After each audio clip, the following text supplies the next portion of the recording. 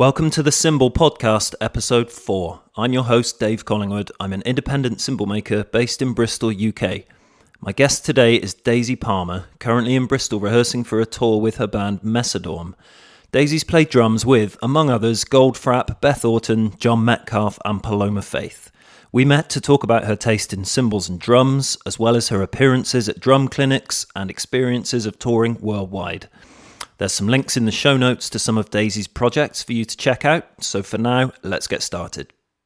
I'd like to welcome to the Cymbal podcast episode 4, Daisy Palmer. Hi, Daisy. How's it going? Yeah, it's great. Yeah. Cool. Daisy's actually here with me in my home. So if you hear any kind of knocks and scrapes, it's probably the cat or someone doing DIY. So Daisy, you happen to be in Bristol at the moment, rehearsing for a tour that's starting on Friday. It's starting Wednesday. Wednesday. So that's actually tomorrow. Tomorrow. Yeah, the 24th. And this is with the band? My band, Mesodorm. Mesodorm. Which is a collaboration, it's a 5-piece collaboration with Blythe Pepino, singer of Volts. They're no longer a band, but we made this band as a sort of reaction to wanting to do our own thing and being creative and artistic. Cool. And we've built it from nothing and released the debut last year. Was that on your label? Yeah, we started a label. I run it. It's called Baby Legs Records. And that was to facilitate releasing things on our own terms. Cool. Very good. I was listening to some on YouTube, and one of the songs was very piano-led, very, very kind of not down, but gentle and kind of emotive. And then there was another one I saw. That's the cat sneezing. Another one I saw, which is very kind of electro-influenced almost. Yeah. Like it looks like you've got a little kind of holy cymbal on your snare drum. Oh, yeah. Yeah? What's that? You're getting those kind of short, sharp attack Yeah, so things. that's a song called Tell Me. And when we went to create the drum track, me and Aaron, the producer, we just wanted to make something real acoustic that sounded electronic. Cool. Which is what we're always trying to do. We're always trying to walk that line, Yeah. which we find an interesting line. And that is an old cymbal I found on eBay. It's a Ludwig cymbal. Oh, it's nice. So weird. It's like it's got it's about 12 inches. It's quite heavy, and then it's got nailed to it like quite heavy jingles. Oh, so it's not holes. No, it's okay. It's really heavy, like weird tambourine jingles that you'd never see now. Just really heavy, probably made of something bad like lead. And then nailed to it. And then when you hit it, it's a very short decay, but they sort of jingle in a really trashy way. Yeah. Yeah, and then you can kind of put it on stuff. You can put it on your floor tom or your snare, and I kind of tape it on, like half tape it on. Yeah, it was hanging over the edge a little bit. So then you can hit the drum as well and hear the drum with a bit of the cymbal, and then you can also hit the cymbal. Yeah. So you can do a few things with it. Is that a kind of direct influence from electronic music? Yeah, I think so. We love Aphex Twin. I just love Aphex Twin, and I'm always trying to do not something that sounds like that, but something that sounds grainy and gritty and glitchy. Kind of process. Yeah. Yeah. But like it's sounding like it's being played, because Aphex is really good at that. He'll make a beat and it will sound like it's being played, but it's completely electronic. Yeah. Funnily enough, in I think the first episode of this podcast, talking to Rich Cass, we were talking about Aphex, because he always does his videos wearing an Aphex Twin t-shirt, and we mentioned the song Flim, which just sounds like a live played drum kit sped up. Yes, but I'm sure it's just sampled and processed. He's programmed it, but with loads of dynamics in. It's so amazing, every single little fill is sounds like he's playing it. It sounds like it's an extension of himself. Yeah, which is where his genius lies, basically. Yeah. Have you ever tried to work out an Aphex beat or song on the drums? No, not that thing entirely, but I use him as an influence a lot. Yeah. We all do. That's great. In that band. Also, one of our biggest influences is a band called The Bad Plus, who do a cover of Flim. And I'm aware of them. Sick. What cover is it? I know the band. It's Flim. It is Flim. And Dave King is my other favourite drummer. Yeah. Apart from Gene Krupa, and he is in Bad Plus, and he's just the most wonderful drummer you'll ever hear. And he does an acoustic, lovely live version of that drum beat. Oh, nice. But with his own thing, Yeah, I think they did a cover of a Pixies song. Yeah, Valoria. Was it Valoria? Yeah, I thought so. And it's astonishing. They've got some ridiculous covers, man. Yeah, I remember talking to someone about the Bad Plus, saying that it's very kind of technically proficient, but it's really musical as well. The way they arrange stuff. Dave King doesn't play anything fast. He just plays very nice little nuggets of beautiful notes put together. Yeah, and it comes directly from his heart. Definitely. Well, and he also plays. He also inspired me to put things on the drums, like play with toys, and got like a Happy Apple that we use a lot in Mesodorm and my band Chairfight, and like just weird old 70s toys that you can they're like chimes, you know. Yeah. So you can play the drums with them and sort of just move them around. Yeah, that's cool. And I don't want to linger on this too long, but I get very excited talking about Aphex Twin because I'm such a fan. Yeah, me too. I like listening to a lot of music from a drummer's perspective, but music that doesn't have drums. So like Avril 14. Yeah. You know that Aphex Twin song is just piano. Yeah. He's got lots of those. Yeah. I mean, that album's just dense. Drugs, and brilliant. But to me, I remember there was a band did a cover of that song on piano, and the cover they did, it was all very pushy and pulley and expressive, which, you know, is lovely. But, bit much. Well, to me, it missed the point. Yeah. And it's not for me to say what the point is, but to my ears, it's so mechanical. It's odd. It's such an odd listen because it's a beautiful song, but it's so on beat, so mechanical. Yeah. You know, and rhythmic. Yeah. And I guess the piano is a percussion instrument, technically. Yeah, he definitely sees it as that. Yeah. I think. Yeah, so that was a lovely thing. And you said about playing with the heart. I was looking on the Gretsch website because you use Gretsch and you used them exclusively with Paloma Faith. Yeah. Yeah, and you said your advice to drummers is listen and play with your heart. Is that just your baseline approach? So. I think it really is. That's what I've always done, and I've got a lot of enjoyment out of it, and I think it's about just having fun, really. Yeah. So I think to facilitate yourself having as much fun as possible in any area, it might be pop or doing your own thing or jazz. I think you just have to play from what you feel is real, from where you think it's real, and it should be true. Definitely. So Paloma Faith, that's a big gig, and you've played with Goldfrapp, and you've worked, we were just talking before recording with Get the Blessing when old Clive Deemer was probably off with Radiohead or Portishead or whatever he was doing. Yeah. These are all pretty big gigs, and the Paloma Faith album has gone platinum. Yeah, that's platinum. Great. I mean, congrats. What a great thing to be. I didn't play on it actually, but I did. Congrats anyway. I did tour the album, that album. And you're still touring that? Yeah, in dribs and drabs. It's the end of the circuit now. That campaign, but we're doing like little promo bits and pieces and things. Yeah. She's also doing some acting.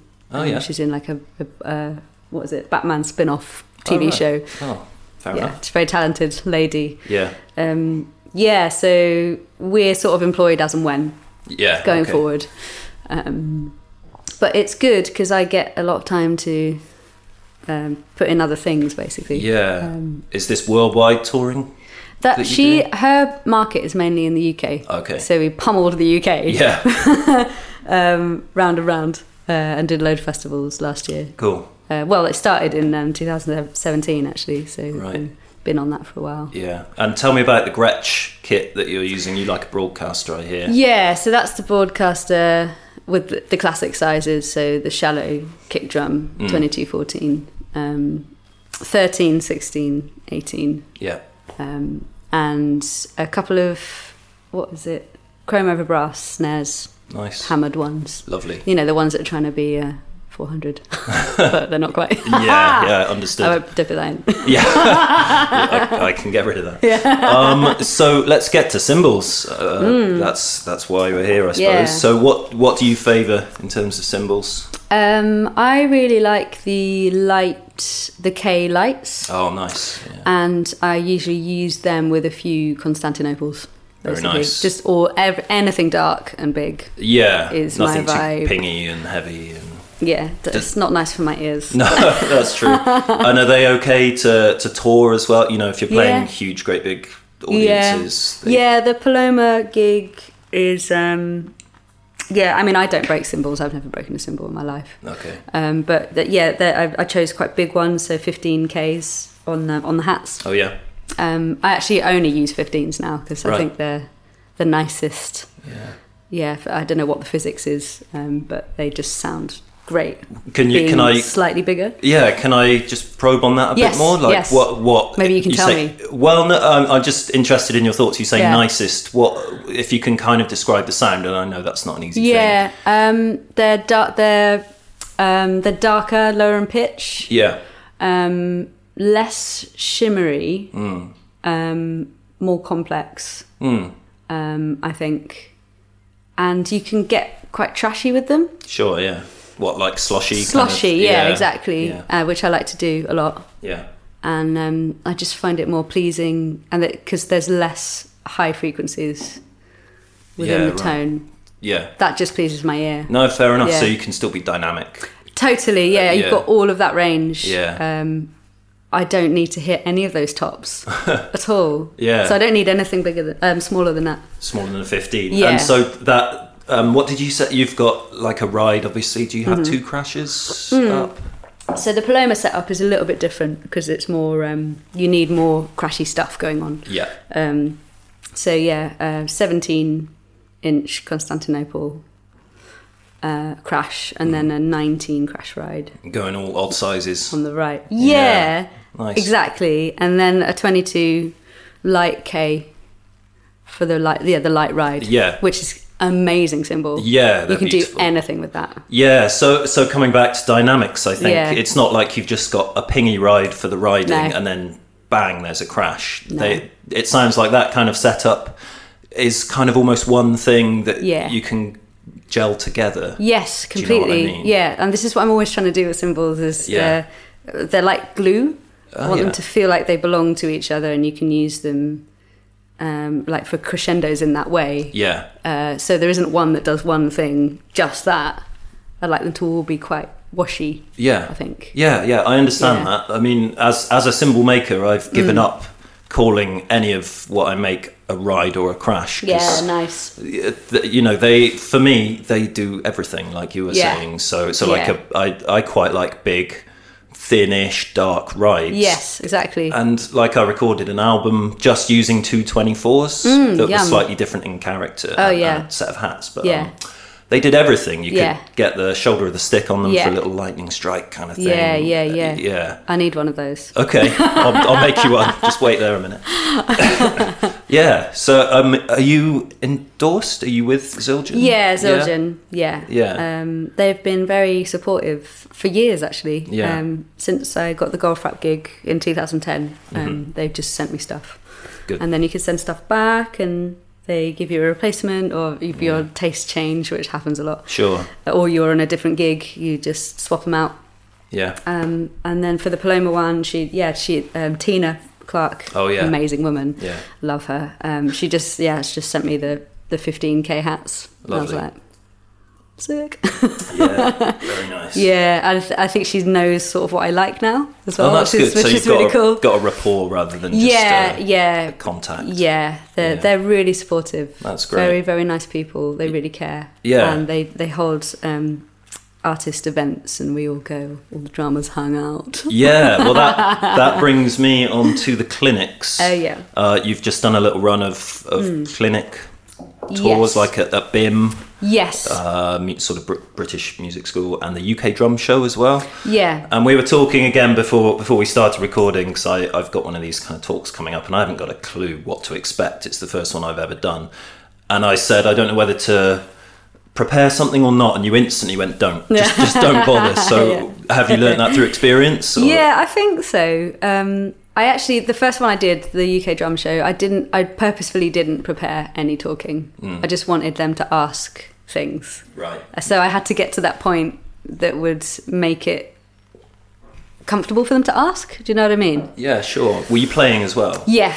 So it's like a performance. It's like a gig. So I'd had the Paloma set up with the broadcaster and the Zildjian and all the triggers and stuff. Lots of electronics going on.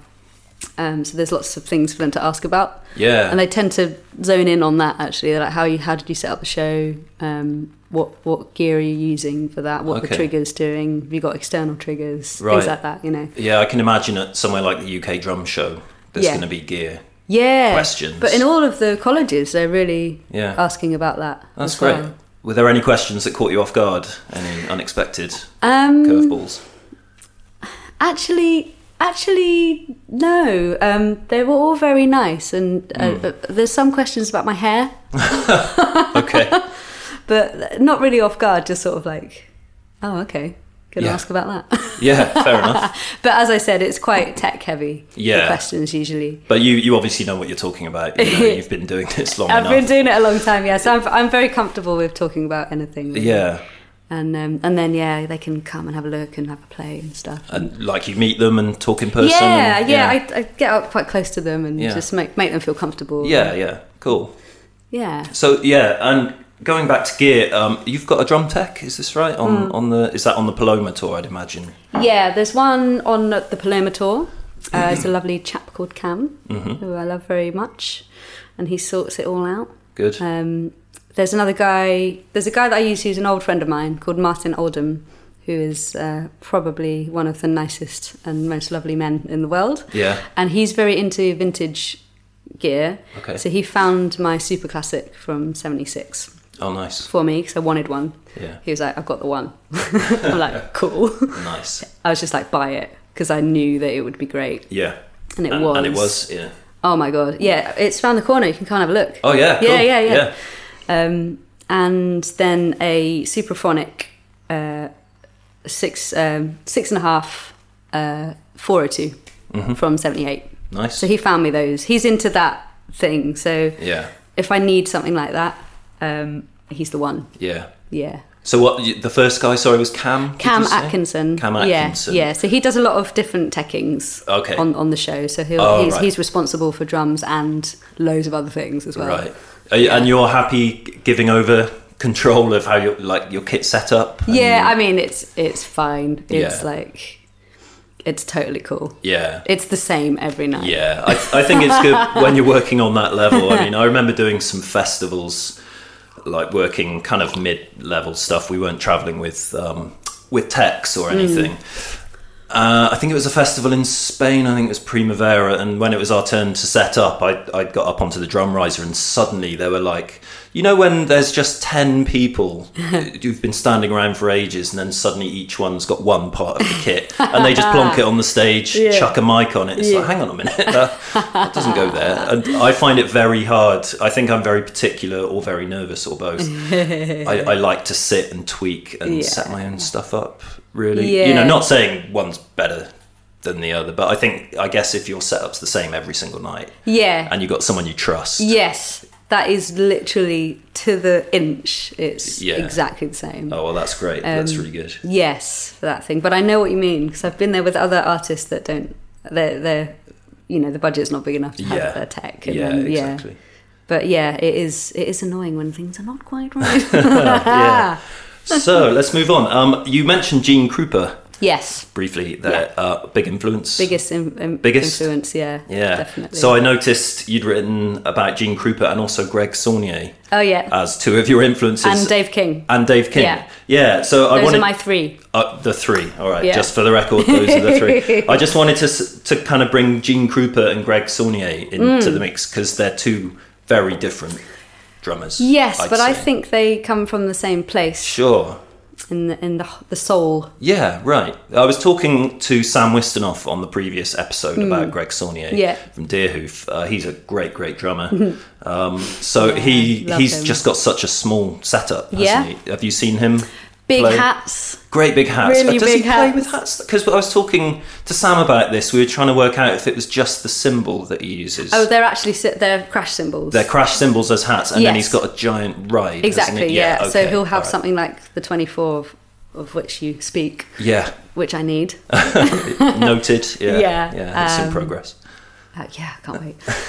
Yes, exactly. Really small setup, really almost broken but really groovy. It all comes from New Orleans. It's so wicked. I did a lot of New Orleans stuff with Lillian Boutte of New Orleans. So I got really into that when I was doing a lot of jazz stuff. Cool.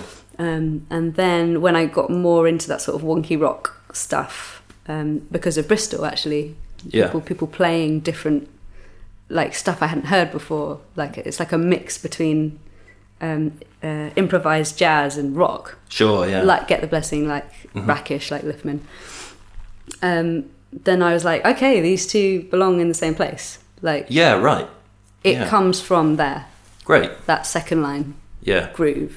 You say the thing about, I don't know if you were referring to the kit or the playing of Greg Saunier, like looking broken. Yeah, it's the playing. I think it's both. Yeah, you know, It's just him, sort of, and maybe as a person as well. Yeah, he's just wild.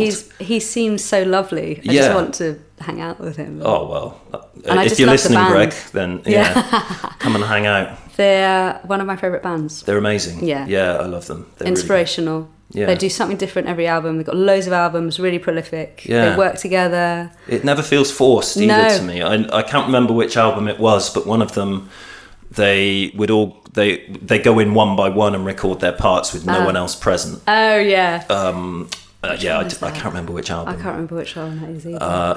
And then just so kind many of them. Come back at the end of the day or the session and listen in and see what grew from that, which is such a nice way of just a simple little idea informing the whole rest of the process. Yeah, it's lovely. Obviously with the songs there. Yes, but it's collaborative, and I think that's really important for bands. Yeah, to feel like you're all doing your own bit, and that it's valid, and moving from there into the next bit of where your band's going, like the future of it and how it progresses. I think it's then really interesting. Yeah, and for Mesodom in particular, it's just brought us closer. Yeah, doing that. I really think it's good, and playing together a lot is lovely. Yeah, very important. If you're going to be in a band, but a lot together. of people don't do it. Yeah, and I think it's sad. Yeah, this is true. Or they make it on the computer and then they make the live version, and then the next album okay, computer again, and then the live version comes from that. But I think it should be all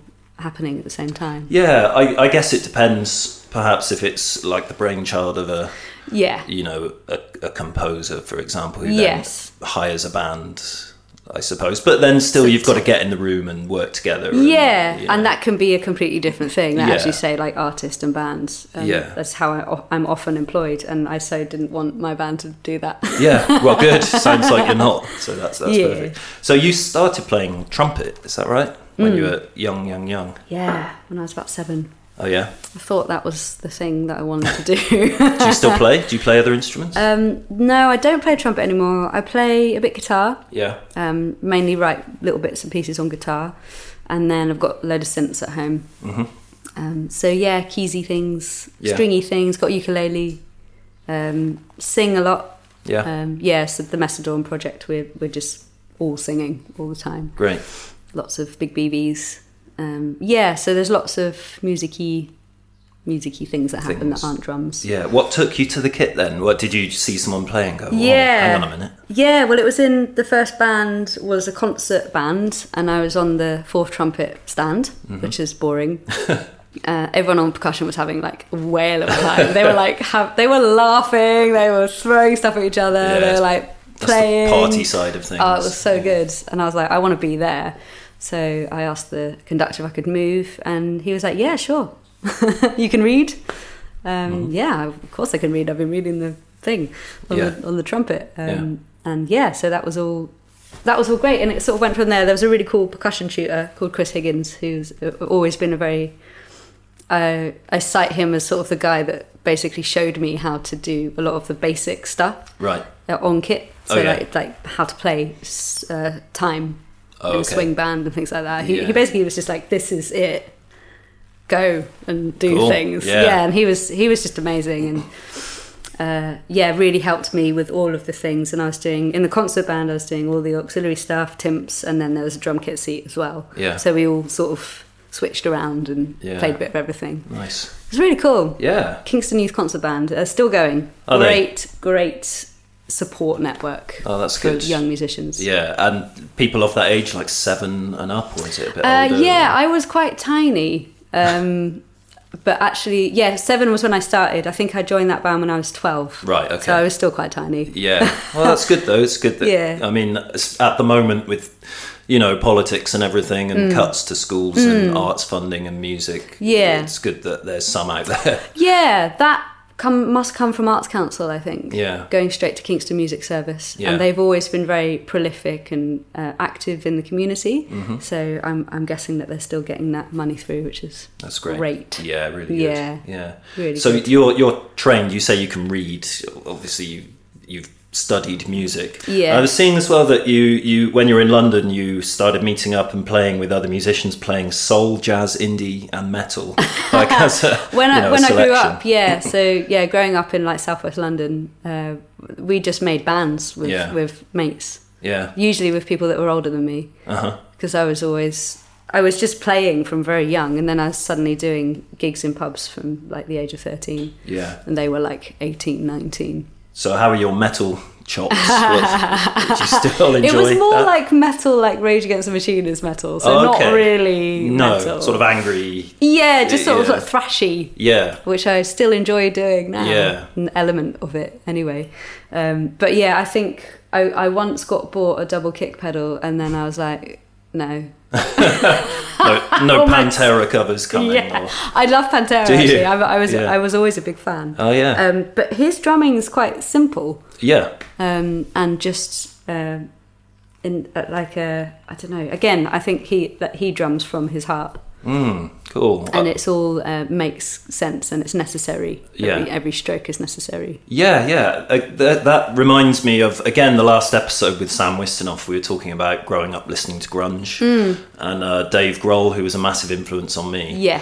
And I sent him a Queens of the Stone Age track, No One Knows. And it was a live version. Dave Grohl one, Yeah, and Sam isn't such a big fan of Dave Grohl's playing, and I was trying to say, just kind of watch this. The song's really good, and everything's in the right place, like you said. Yeah. It's powerful, yes. There's not really dynamic, but this song doesn't need dynamics. No. And he's still not sold, so we're gonna we're gonna fight about that. Well, that's always my issue with Dave Grohl, is there's no dynamic. Yeah. Obviously, I love Nirvana. Yeah. Everyone loves Nirvana, and the way the drums are recorded on the Nirvana albums is just like they sound wicked. Yeah. There's lots of space in them. And you can hear the tone, and so it doesn't sound like he's just leathering all the time. Oh yeah, do you know what I mean? Yeah, I guess the way I don't know how that is, but and then in the later things with Queens of the Stone Age, it's really highly compressed. Everything's at the same level, so I don't like it. I can't get with it. Much. So it was when I sent this song that No One Knows, and I listened to the live version. I think it was at Glastonbury in 2002. Yeah, and then I listened back to the studio version. I thought, actually, I prefer the live version. Yeah. Because probably the reason got more dynamics, actually. Yeah. The reason we were talking about it is because I believe this is true. The drums were recorded, and then the cymbals were recorded. Oh yeah. In that session. Yes, that very famously. Yeah. Yeah, which I've never done personally, and they made a creative decision, and it's fine. It's still a good song. It sounds great, I think. And I like Dave. I think I said to Sam, it's that thing where I grew up with it. Yeah. And so I have a special place for it. Yeah. It's like, to be totally honest, I'm not a big fan of Joy Division. And it just reminds me of that. And loads of people will fight to the death to defend them. And I think a lot of people just grew up with them. Yes, nostalgia is very powerful. Yeah, totally. Yeah. But he's a funny man, though, Dave Grohl.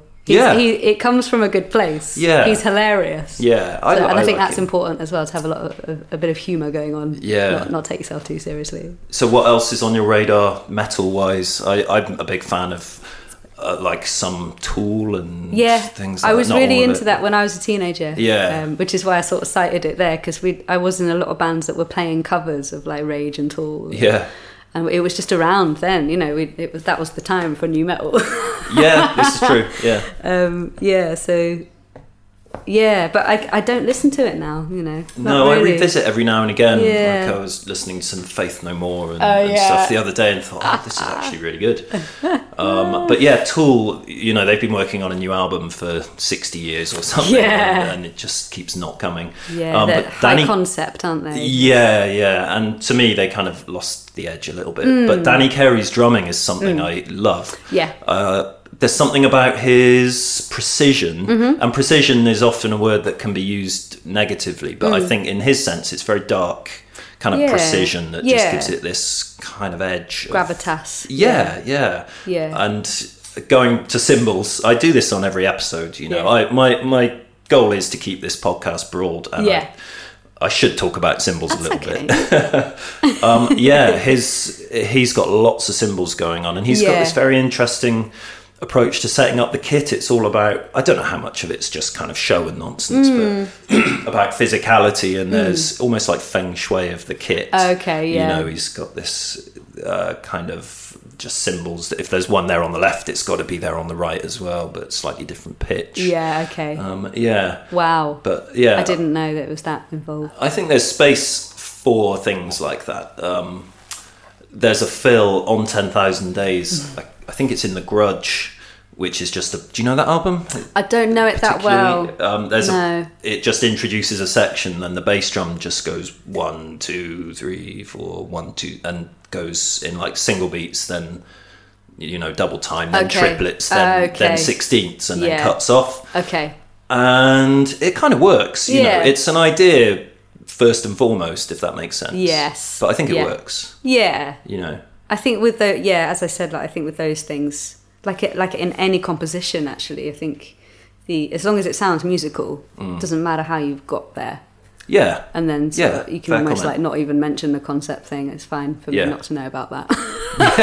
That's true. Do you know what I mean? Yeah, that's a good point. Yeah. I quite like people hiding stuff in music though. Like again, Aphex Twin. Yeah. If you run some of his songs through a spectrometer or I heard about this. Yeah, you get like his demonic face in the readout and stuff. He loves it, doesn't he? Just mucking around. Yeah, exactly. It's taking the piss. It's so important. Yeah, that's fine. Having fun with it. Yeah.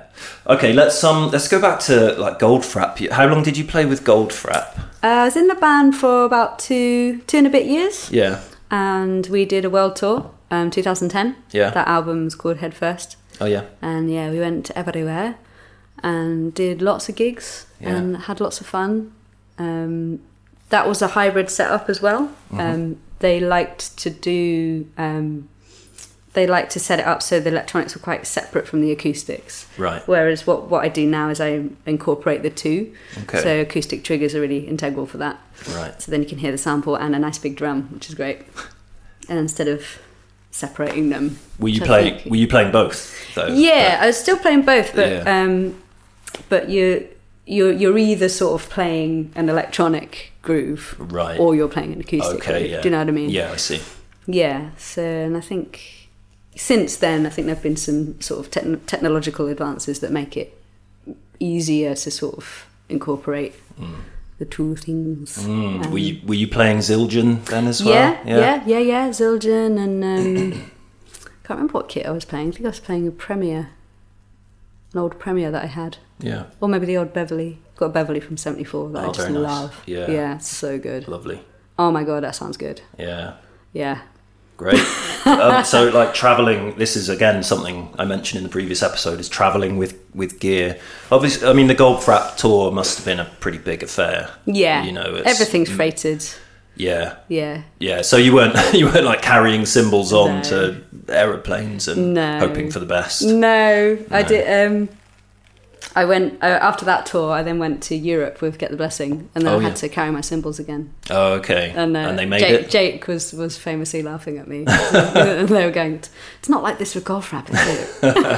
Back to earth. Yeah. But that's okay. Like I enjoy that. Actually, I really enjoy sort of hauling my gear around sometimes. Yeah. I feel a bit useless sometimes when I turn up on the drum riser that's really high on the Paloma gig and I haven't done anything. Well, that was basically just bloody turned up. That was my thing about setting up. It's like I don't want to stand there and watch someone else do it. But like I said though, if you've got your own tech, great, I mean that's his job. Yeah, totally. His or her job. Yeah. It's funny moving between the two, but I enjoy it. I get a lot out of sort of variety in life in general. Yeah, that's cool. Yeah. I mean, the reason I said about travelling with cymbals was just watching them being loaded into the plane and thinking, will they come back? Bent out of shape at all? When I have flown, like doing when I was with Lillian, we used to tour around Europe a lot. So I'd literally just take a couple of nice cymbals that I liked. Yeah. I'd always take my Super Zin, 5-star Super Zin hats. Lovely. Do you know them? Yeah. So good. Yeah. I've got them around the corner. Have a look. Yeah. But 40 quid on eBay. Yeah, there's some... So amazing. You know what? I get a lot of those come through the workshop for either a little modification or repairs. And people are catching on. Yeah. I think they're really, really nice cymbals. I bought some for my dad. Did you? Yeah, I bought him some 14-inch ones. Yeah. So he could do some little home recording. So he plays? He plays everything, but he's not a drummer. Right. But he kind of wants to be. Okay. A bit. But he writes songs, plays bass, guitar. Nice. He plays strings as well. He was a cello player when he was younger. Right. So yeah, he can do all the string stuff.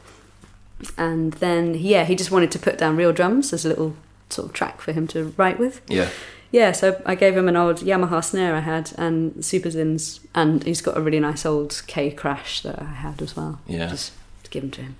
Nice gift. He loves it. Is this where you got your musicality then? Was it in your family? Yeah, it's directly from him, I'd say. Yeah. Yeah, and then we would sing a lot around the piano when we were little. Oh, yeah. Lots of singing, lots of harmony singing from very young. And yeah, just doing a lot of music all together. Cool. Yeah, and then Lucy, my older sister, was in that band, the concert band as well. She used to play sax and flute. Mm-hmm. And my little sister is a great piano player. She's took to just reading and playing lovely, just grade 8 pieces. She was just really good at that. Yeah. Yeah. Beautiful. Yeah. Nice to have music around you. Yeah. I got a lot from it. Yeah, that's cool. I mean, I've got 2 young boys, and I've never done the kiddie music thing with them, as in sitting in the car playing Wheels on the Bus. So partly because I'd go completely insane. Yes, I think you would. So I've always just tried to play what I like, nice. And see what, if they like music, great. If they don't, whatever. That's totally fine. But they do kind of sing along, and there's the cat sneezing again. Yeah, they do sing along, and they pick out some odd stuff sometimes. Like my youngest says, I really like fighty music. Music? Yeah, if I put on something really heavy. And Rage? It's a band called All Pigs Must Die, which maybe I shouldn't have put on. I mean, it's not, there's no kind of swearing or anything. It's just very heavy music. Cool. Yeah, and he loves it. It's good to be into that, man. Yeah, I suppose, yeah. Idols would be a good one, because they are Do you know what? excellent role models. I've not really heard Idols, I must say. They're making waves at the moment. They're just obviously brilliant. Bristol-based. They're just bloody brilliant. Yeah. Did you see them? Lyrically, the message, the way they sound, every little part on every little song is brilliant. They played in Bristol last week? I think they were on tour, yeah. I still haven't seen them live. We kind of know... We know one of the guys at Blythe used to work with him, and I know their manager as well. Actually, he's a mate of mine. Yeah. So yeah, soon we will get to see them. Yeah. Their albums are just incredible. I think they've just done a North American tour, and they've they're been really away. setting the world alight. They should, because the message is strong. I should go and see them. Yeah, and excellent role models for children. Yeah, good. Really good. Let's go on to cymbals. One thing I've brought up a few times, which is on my radar as a cymbal maker, is cymbal fashion. And you mentioned big hi-hats. That's been a big fashion. And also the thing about holes in cymbals and bells and jingles and all this. Have you got any particular feelings on that? Do you kind of follow what's going on from manufacturers or anything? Yeah, they often keep you updated with their new products. So Zildjian will write to you and say, we've got this new thing. Right. Or if we've got an artist event coming up, they're really look at these new things. Yeah. Come over here. And they take you over there and play them a bit. And you're like, not as good as my ones. No, they are. The things they make are just incredible and really... They do look for gaps in the market and try and fill them. Yeah. But the ones with all the circle holes in, as they're not for me, really. They're too close to the china. Are you not a fan of the china? No, because it's like a clinical trash. I like to make a different sort of trash with maybe stacking cymbals. So I used that one that we were talking about earlier, the Ludwig. Oh yeah. The Ludwig cymbal. Yeah. I tend to put that on other cymbals, and then maybe an old little splash I've got or something in between them. Right.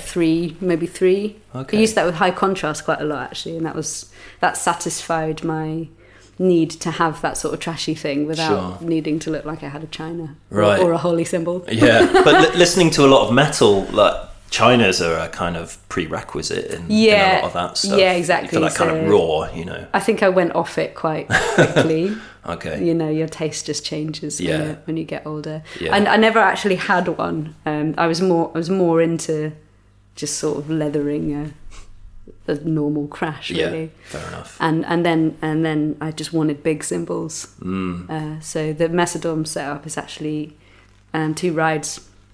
Again, they wash really nicely. So a Constantinople 21, and then actually a Bosphorus. Am I allowed to keep that in? It's no, I can't even. No, yes, keep it in. Keep it in because it's a really good cymbal. Okay. And Zildjian aren't making it yet. Okay. And they Can I ask to. what it is? It's just a very, very light ride. Okay. It's really, really light. Is it and it's dark. Is it lathed? Is it like fully lathed, or is it? I don't know. Can you come and maybe come and have a look at it later? Yeah, as in like it's not a raw surface. It's lathed. I think. Yeah. It's 20 inches. And it's incredibly light, so it sort of wiggles. Lots of wobble in there. Yeah. They're good and at it's that. really great. Yeah. And none of the Zildjian ones do that yet. And I've been asking, I'm like, can you make a Constantinople that's that light? Yeah. And they're like, yeah, we've got the high and the low one. I was like, no, it's not about that. It needs to be lighter. I know what you mean. So that's the only thing that I found that they can't do. Okay. So I tend to just, because I really like the way it sounds with the Constantinople. Yeah. And the Super Zin hats. Okay. Oh, right. That's so just quite kind of nice little mix. Yeah. So that's my personal thing. I like to just carry around in my cymbal bag if I'm doing any like jazz thing. Actually, that works. Mm-hmm. Works for Macedon. Works for Chair Fight, which is a more sort of punky thing that we do. And I find that covers a lot of bases. Yeah. For me. I mean, the Constantinoples have got that kind of dark breath thing. Going on, and Bosphorus are pretty good at these kind of dark, complex tones. I think that cymbal's kind of magic. Yeah. Oh, I'll come and have a look. I'm interested. Yeah. I mean, one option is to modify a Zildjian, Right. But we'll talk about that afterwards when I'm making exciting. your right cymbal. Oh my god, amazing. Yeah. But like, so with chinas and this sort of thing, you talked about Gene Krupa and thinking back to those kinds of drummers, that you had the swishes and those kinds of cymbals. There's a lot of rivets going on. Yeah, rivets and things. But not Gene. He didn't really use those. No, that came later. Yeah, thinking more. Yeah, that sort of time or that kind of drumming. Yeah. Like the line between swishes and chinas. Obviously, they're different cymbals, but there's a similar kind of character like to them. Like a speciality cymbal. Yeah. I did always love the sound of the rivets, and actually what I would like is I've got a very dark what is it? It's a very dense ride with a rivet. So but that's too dense for me. Dense as in it's really heavy. Okay. Really heavy. It's like almost like a Z. Oh right, yeah. Do you know what I mean? Yeah, I do. With a thing, with a rivet, and but it works, but only if you hit it quite hard. So what I'd actually love is just a very, very light, like a light Constantinople with some rivets in, and then again I wouldn't use it all the time. Yeah. But it would satisfy my need to sort of play really quietly and still hear the rivet and the wash. Bit of smoky. Yeah, I do really like that sound. Yeah. I used to have an earth ride. Have you ever? Oh yes, yeah. It's great. You could drive a tank over it, and nothing would happen. For some reason, I had one of those. I got a load of cymbals when I bought my first drum kit. It came with some cymbals that were secondhand from actually the guy that I told you about that was the percussion tutor. Oh yeah. In the Kingston band. Yeah. And he just gave me loads of stuff, and one of them was the Earth Ride. Yeah. It's a beast. It was a beast. Yeah. It's funny that, isn't it? Like just starting somewhere, you're like, oh, I have these cymbals. Kind of, you play them, and you're like, oh, I don't really.